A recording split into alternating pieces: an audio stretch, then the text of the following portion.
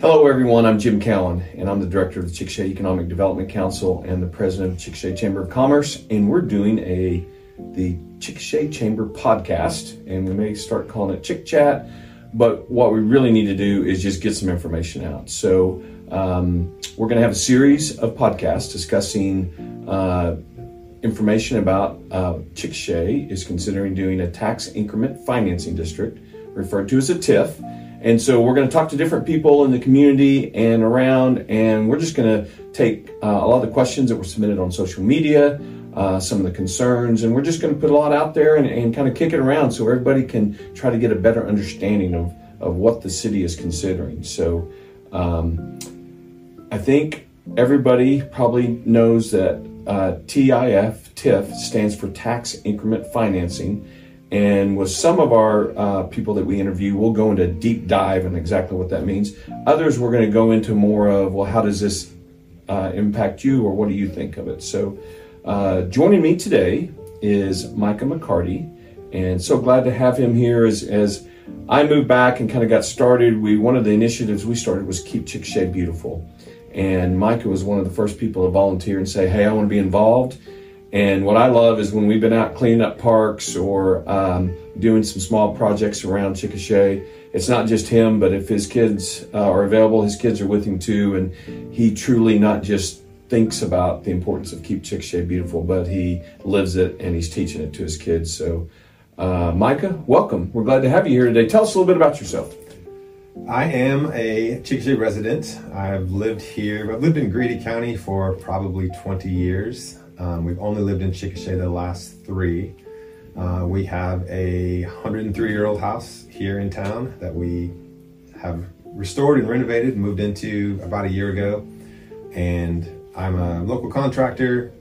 We dabble in real estate investment. We have worked in some historic properties here in town, both commercial and residential. And then we have dove in a little bit into short-term rentals and long-term rentals, and that's kind of where we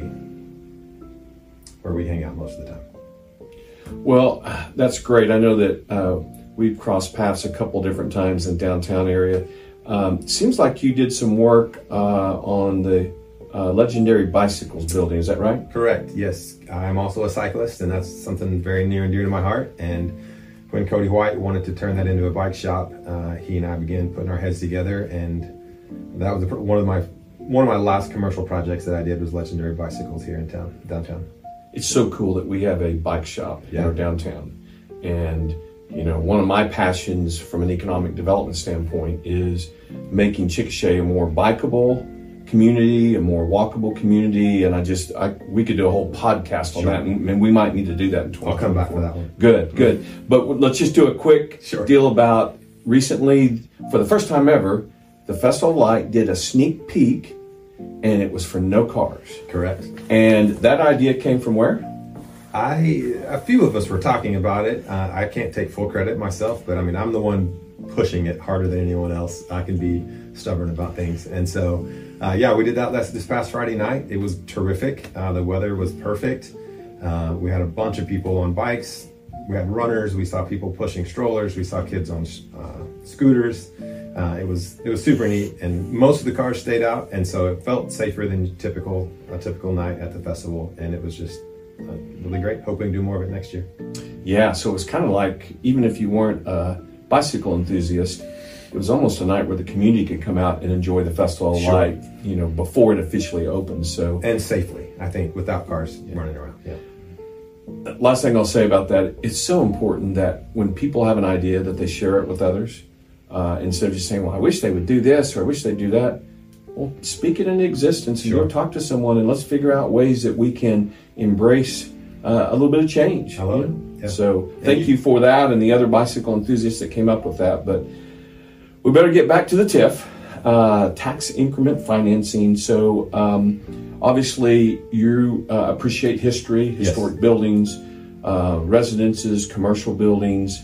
It's the whole thing about a TIF is that it doesn't have to be in a downtown district. It can be in anywhere. And the first TIF that Chickasha had was out at 4th and Grand, and we'll talk about that in a different session. But let's start off by when you and I first visited maybe a couple of months ago.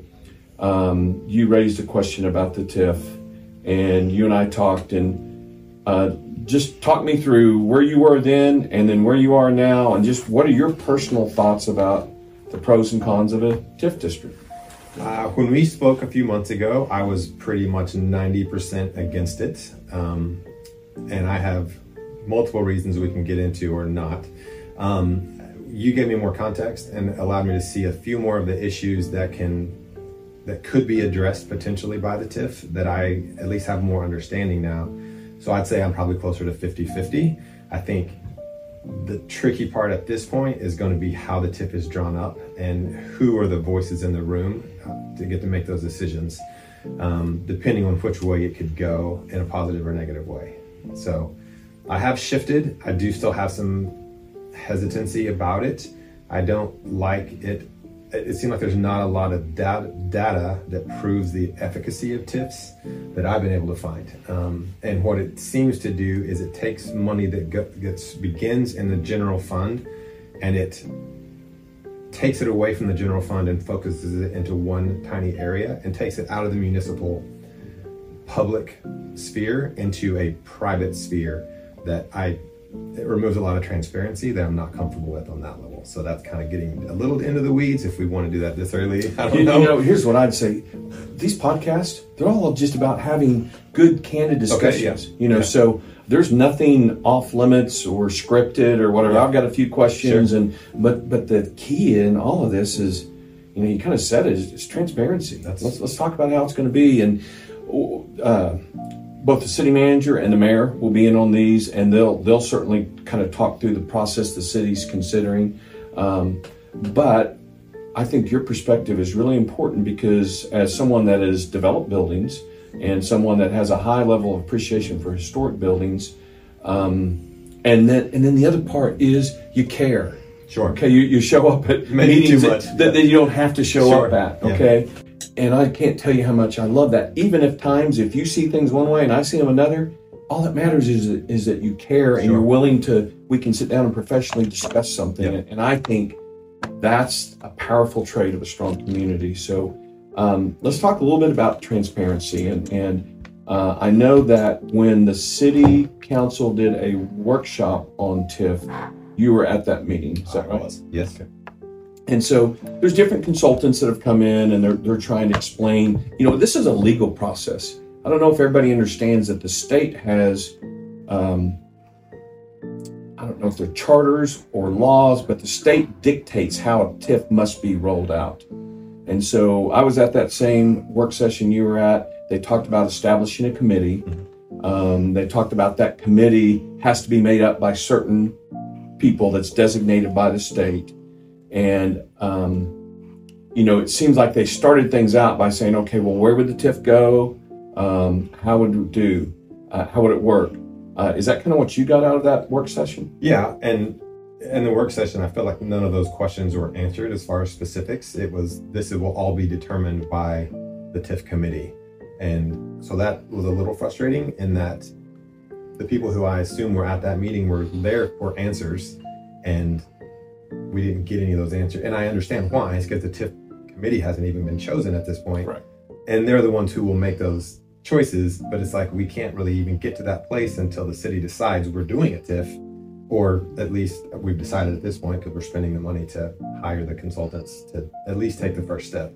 And so that's a little problematic for me that we can't get the specifics that we're looking for until someday in the future. And it's a slow process. Mm-hmm. It certainly is. And now we're going to be doing this as we go into the holidays. And so it'll probably be more after the first of the year before, sure. First of all, no decision has been made to have a TIF. Right. It's my understanding that the council made a decision to form a committee to analyze information and make recommendations to the city council. Yes. I think there's a misconception out there of, is the EDC going to oversee the TIF? No. Now, I'm going to be in full transparency. Am I an advocate for it? Yes. And we'll get into that in a minute. But what's important to me is that people get a say-so, or people get information passed on. from my standpoint, would I like to see a TIF in the downtown? I would. But I believe it is vital for economic development. So when you were developing Legendary Bicycles building, and I think you've looked at possibly some other buildings in the downtown area, what do you see? What were some of the barriers for development, or what are some of the things that you saw as a developer? Well, so one of my personal dreams is that we could turn a lot of these downtown buildings that have retail down below into livable space on top. In my opinion, it's a bunch of wasted space that is beautiful. We have all these cool businesses downtown, but we don't have very many people actually living downtown. And I feel like you could really capitalize on that. But because of building codes, we are not allowed to build on second floors unless it's handicap accessible. In a lot of cases, there are caveats to that we could get really into the weeds about, but that's a factor in it, is you need an elevator or you need some way to get a wheelchair or some type of accessibility up to the second floor. And secondly, you have to fire sprinkle the second floor and the first floor, which gets very cost prohibitive to a lot of businesses, especially small businesses. When you say, I want to come in and do this, and I have to tell you, well, the first thing you have to do is spend $100,000 just to protect it from fire. And so I think, it's been my experience with multiple people who have looked at buildings, and when I tell them, step one, and this is not sexy money, this is, you got to put in a bunch of pipe for fire sprinklers, and that just turns them away because they don't want to do that. And we have to do that in most of these cases for safety reasons. Okay. And I've heard that too from people that were considering, they're looking at different places they might want to put in a business. And like you described, I know of at least 3 different groups that looked at putting in retail on the first floor of the Williams Shoe building and wanted the second floor to be residential, possibly they were going to live there. And none of those have come about because some of the challenges that we face. Yeah. When you were working on Cody's building there at Legendary Bicycles, did flood mitigation ever come up as an issue? Yes and no. There is actually a secret basement in that building that not a lot of people know about. And I think from conversations I've had, a lot of buildings have secret or not so secret basements, and most of them are full of water. And so that is an issue as far as I believe still at the Legendary Bicycles, that it's not that they're full of water, but water and moisture and therefore mold can be problems in a lot of these buildings. And so that kind of ties into the infrastructure conversation as far as how do we get that water out of there? What kind of sewer lines do we have? What kind of utilities stuff is all run? And so, yes, that is sort of an issue. It doesn't affect the bike shop specifically because we've been able to basically use different parts of the building, and that's not a factor, but it could be in other situations for sure. I know here in the Chamber building, I've heard stories about the basement we have. I've never looked into it. You probably don't want to. I was told there's monsters down there, and I don't want to go see the monsters. But we know that here just behind the Chamber building recently, there was a concrete truck that fell into like a sinkhole. Yeah. We know that when Brandy's first opened up earlier in the year, there was all kinds of problem with her just being able to, flush toilets and go into the sewer lines. So I don't know that it's debatable that we don't have significant infrastructure concerns in our downtown area. I've been told that one of the things that a TIF could do is address infrastructure concerns by capturing the increment of property values that go up and the sales tax that goes up. So the current sales tax isn't touched, it continues on as it is. But in order for some of these developments to happen, someone like Chad Hitt, if he wants to put in a distillery, he's got to pump in a ton of water in, and then he's going to have a bunch of water going out. And, that's not exactly like your term you used earlier, sexy. It's not sexy to get water and sewer, it's things you kind of expect. Yeah. So that's one of the values I believe a TIF could provide to the downtown. If that was done, if it was used for that and the city made those decisions, how would you view that? I think it could be advantageous, and I feel like our infrastructure problems downtown are larger than that one situation though. And it almost feels like we're putting a Band-Aid on one part of the problem when all of these water lines are connected and and they're considered private.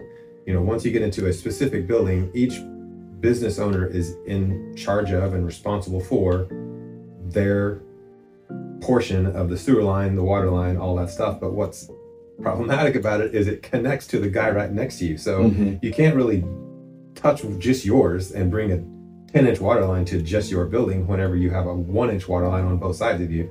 And so I feel like it almost has to be more of a citywide or a council decision, or like the city infrastructure. It has to be a larger plan where we're doing this all at once instead of just one segment of the pipeline, to be very literal, I guess.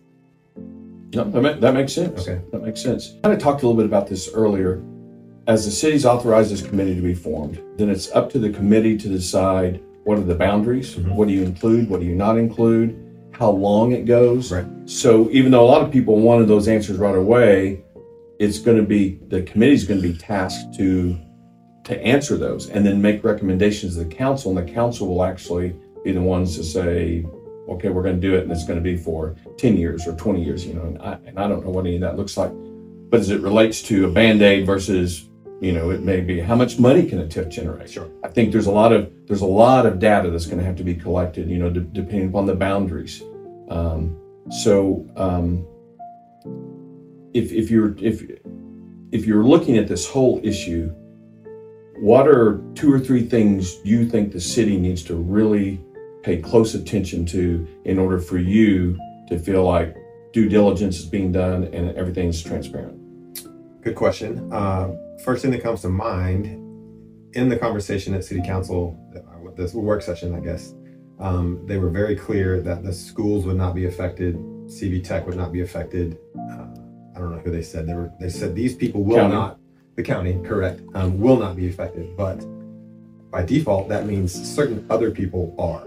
And I would be curious, like, by saying these people are out of it, who are we not putting in that group? Because those are the people that are going to speak up. And so I think I would be curious to know, we have made schools a priority, CV Tech a priority, the county a priority, then who are we leaving out? Because they are also Chickasha people, Chickasha businesses, Chickasha residents. And so I would be really curious on how that question is answered by the committee once we get to that place. And so with the EDC being so data driven, you like to base your decisions off of numbers and off of what the reports say. So I'm curious, what data is there from the first TIF that ended a few years ago that happened in Chickasha that made you say, this was a success, let's do this again in Chickasha? Well, first of all, I'm not an expert on that TIF. I wasn't here. But one of the other people that we want to get input from on this podcast is Steve LaForge, who did that. I understand there's some people that didn't like it. The people that didn't like it, I think, don't like TIFs to begin with. Okay. They believe things should happen organically or they don't happen. Someone like me that's into economic development, that's trying to grow a city, I don't have any specific data to hand you right now. I think that's something that needs to be provided. But here's what I see. I see that just being very generic, downtown is where we have a lot of boutiques, local restaurants, a lot of local business. We have it all throughout Chickasha, but there's a lot of that in downtown. At 4th and Grand, in that area, south of Grand, we see a lot of the corporate businesses, and they're here, and they're generating sales tax. That TIF is over. It expired in 2020, I think. I don't have that exact details, but that TIF is over. So we have businesses in Chickasha that might not have come here without that TIF. I know that Scooters just recently opened, and I know that Chick-fil-A is coming in, opening soon. I know that the developer, Eric Flusky, will be announcing more corporate business coming into that area. So these businesses that people want are coming. It might have been because of a TIF that was started way back, almost 20 years ago, but they're coming to Chickasha. I know that Aria development that is on the east side of 4th Street, south side of Grand, kind of in that area where like Jimmy's Egg is, I know they have plans for new buildings in 2024. So there's what I like about that first TIF is people can argue about the good, the bad, or ugly, whatever it may have been, but where we are right now, it's a positive for Chickasha. And I would say that if the city adopts a TIF going forward, when that TIF expires, the city's going to benefit greatly because there is no more increment that's being captured. It just all goes there. And I also believe, and I strongly believe this, without a TIF, some of these businesses never come to Chickasha. Sure. We'll just say if there's a sample size of, here's 20 businesses that are in this TIF district that came in. If you don't have the TIF, maybe we get 2 of them, but we don't get 20. And then I'm just going to be very selfish and say that if Chickasha has a TIF district going forward, I have something else to sell. I have another reason to try to go after a business and say, come to Chickasha, here's all the infrastructure needs. You're going to pay for them up front, but then you're going to have an opportunity to be reimbursed. I don't get to make that decision, but I can sell it, and then that's up to the city to say, yes, we can, and to what level. My job is to sell Chickasha, promote Chickasha, and so a TIF would be a great sales tool for me to use. But again, I don't make that decision on whether they get it or not. That's up to the city. Right. Along those lines, at the work session, the consultant one of his quotes was, a TIF is the best tool that cities have to promote economic development. Have we / you as EDC or the council considered any other tools that might be available, or other tools? So for example, for a city, it's pretty much the only tool. Okay. Now, from a developer standpoint, Chet Hitt is going to use historic tax credits if he can, because that Savoy building and a couple of the others that he's going to be doing, they qualify. Okay. That's on the federal or state level. But from a city, it's just a TIF. In cities in Oklahoma, they don't get ad valorem tax. They live and die by sales tax. Right. And so it's one of the few tools they get to try to spur economic development. If you go to the State Department of Commerce website and type in TIF, you're going to see that TIFs are in just about every single county in the state of Oklahoma. It's not like this is something new for Chickasha. Right. I mean, we've had one before, but cities are using them because they have to. And as we compete with other cities for businesses, for residences, all those kind of things, for tourism, we've got to use any asset that we can. Now, again, that's my view, being in charge of economic development. I respect that some citizens don't see it that way. That's why we're doing these podcasts and asking questions. So along those lines, it's either this tool or nothing are basically our options at this point. That's pretty much it. Can a city do a sales tax rebate? Yes. Chickasha may have done one. I'm not briefed on that type of information. But can they? An economic development tax, we've had that twice. They both have expired and rolled off, so that no longer exists. The funds that are available are what we're using for the downtown grant. That all of those funds, I'm guessing, will be completely depleted by the end of 2024, no later than the first half of 2025. They'll be gone, and there will be no more downtown grant because it's a finite pool. So yeah, city's very limited in terms of tools. 2 data points that may or may not need to be in the podcast. Oddly enough, today is the 3-year birthday of when the last TIF expired. I have that from the... Okay, so it was November 21st, 2020 was when it ended. Okay. So it began November 21st, 2005. Okay. I didn't really notice that until you were talking about when it expired, and I looked up here and I was like, happy birthday.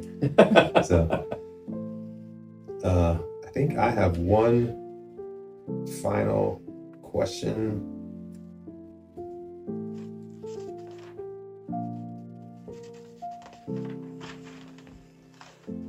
Yeah, I guess my 2 final points or questions / points is, one of my biggest concerns with TIF is primarily of transparency, and that's because of the way this mechanism bypasses the public municipal budget process. And so these funds that are captured from the TIF are captured from the general fund, and all that stuff is public record and is managed by public process. And when you take that TIF money, it no longer falls under that public municipal budget process, and it's, in my understanding anyway, it is then dispersed however the committee decides it to be, and there is no transparency and no accountability, essentially. I know it's still there are rules and there are governmental guidelines that you have to fall within, but that's one of my big questions, I guess, or concerns, is the transparency of taking it from the public into private. I don't know if that's a question or if that's just a comment. No, so you know what I did? I just wrote it down for Keith. Okay. And I'll ask that of Keith, because that's a weeds question. I try not to make sure I don't answer questions that I'm not the expert or I have the working knowledge. Sure. And I'm also, for the record, clearly not an expert, just someone who has too much time to read. No, it's thank God someone's reading. Yeah. Paying attention. One final note, I did notice that California was the first state to use a TIF in 1952. Okay. They are, they're California, so love them or hate them, they're generally leading the way in things. But they were also the first state to discontinue TIF districts in 2011. And so they saw some of the problems that come along with TIFs over their 50, 60 years of doing that process. And they decided as a state that this is actually not a good thing for them to do for cities. And I just think that's a good data point to kind of bring to the conversation that. So Mike, I'd say it also, when you're saying transparency to make sure that the funds are, we could have a bunch of really good city councilmen, a great mayor, a great city manager, okay? And then 10 years later, none of those council are around, that mayor's not there, the city manager's moved on, and we've got a whole different group of people. And so that's a very valid point. How do we make sure, all those funds are still handled correctly and everything's transparent? Oklahoma enacted the TIF district language in 1992, and it's been amended several times. I would say that Oklahoma and California, because if California did it way back and then they got rid of it, what are the politics in the state of California, when they got rid of it compared to what they were, so all of those things, the same thing with a city manager, mayor, city council, all those things. But that's why there needs to be people that care. I'll sit there and get on soapboxes all day long with why young professionals in this town are so important. We've got to get them engaged with what's happening. They've got to care. They've got to feel like they have a voice and a seat at the table to be able to influence what's going to happen in the future. I'm 60 years old. Think I'm going to be an active player in Chickasha in 20 years? I don't think so. Probably not. Hope I am, but the odds would be against it. So that's why other people have to care enough to say, well, no, let's talk about this. But let's talk about it. Let's not get on a keyboard and jump to conclusions, make accusations, and do things. Let's base everything upon data points. Sure. I love that. Yeah, me too. When you've got facts, we can still debate them, but we're debating facts and how we think should be done, as opposed to, well, I heard so-and-so, and it's just the shady Grady and the good old boys network. I'm so tired of that. Sure. I echo all the things. Okay, all right, good. I hear you. Good. I see you. Good. Micah, thank you for joining us today. Love the discussion. It's so important for the future of our community that we have good professional discussions, even when sometimes if we don't agree, we've got to talk. We've got to have that platform. Everybody has different ways of getting there, and I just hope that we will all continue to work together to try to get there, and there being, how do we make our community better? How do we grow it?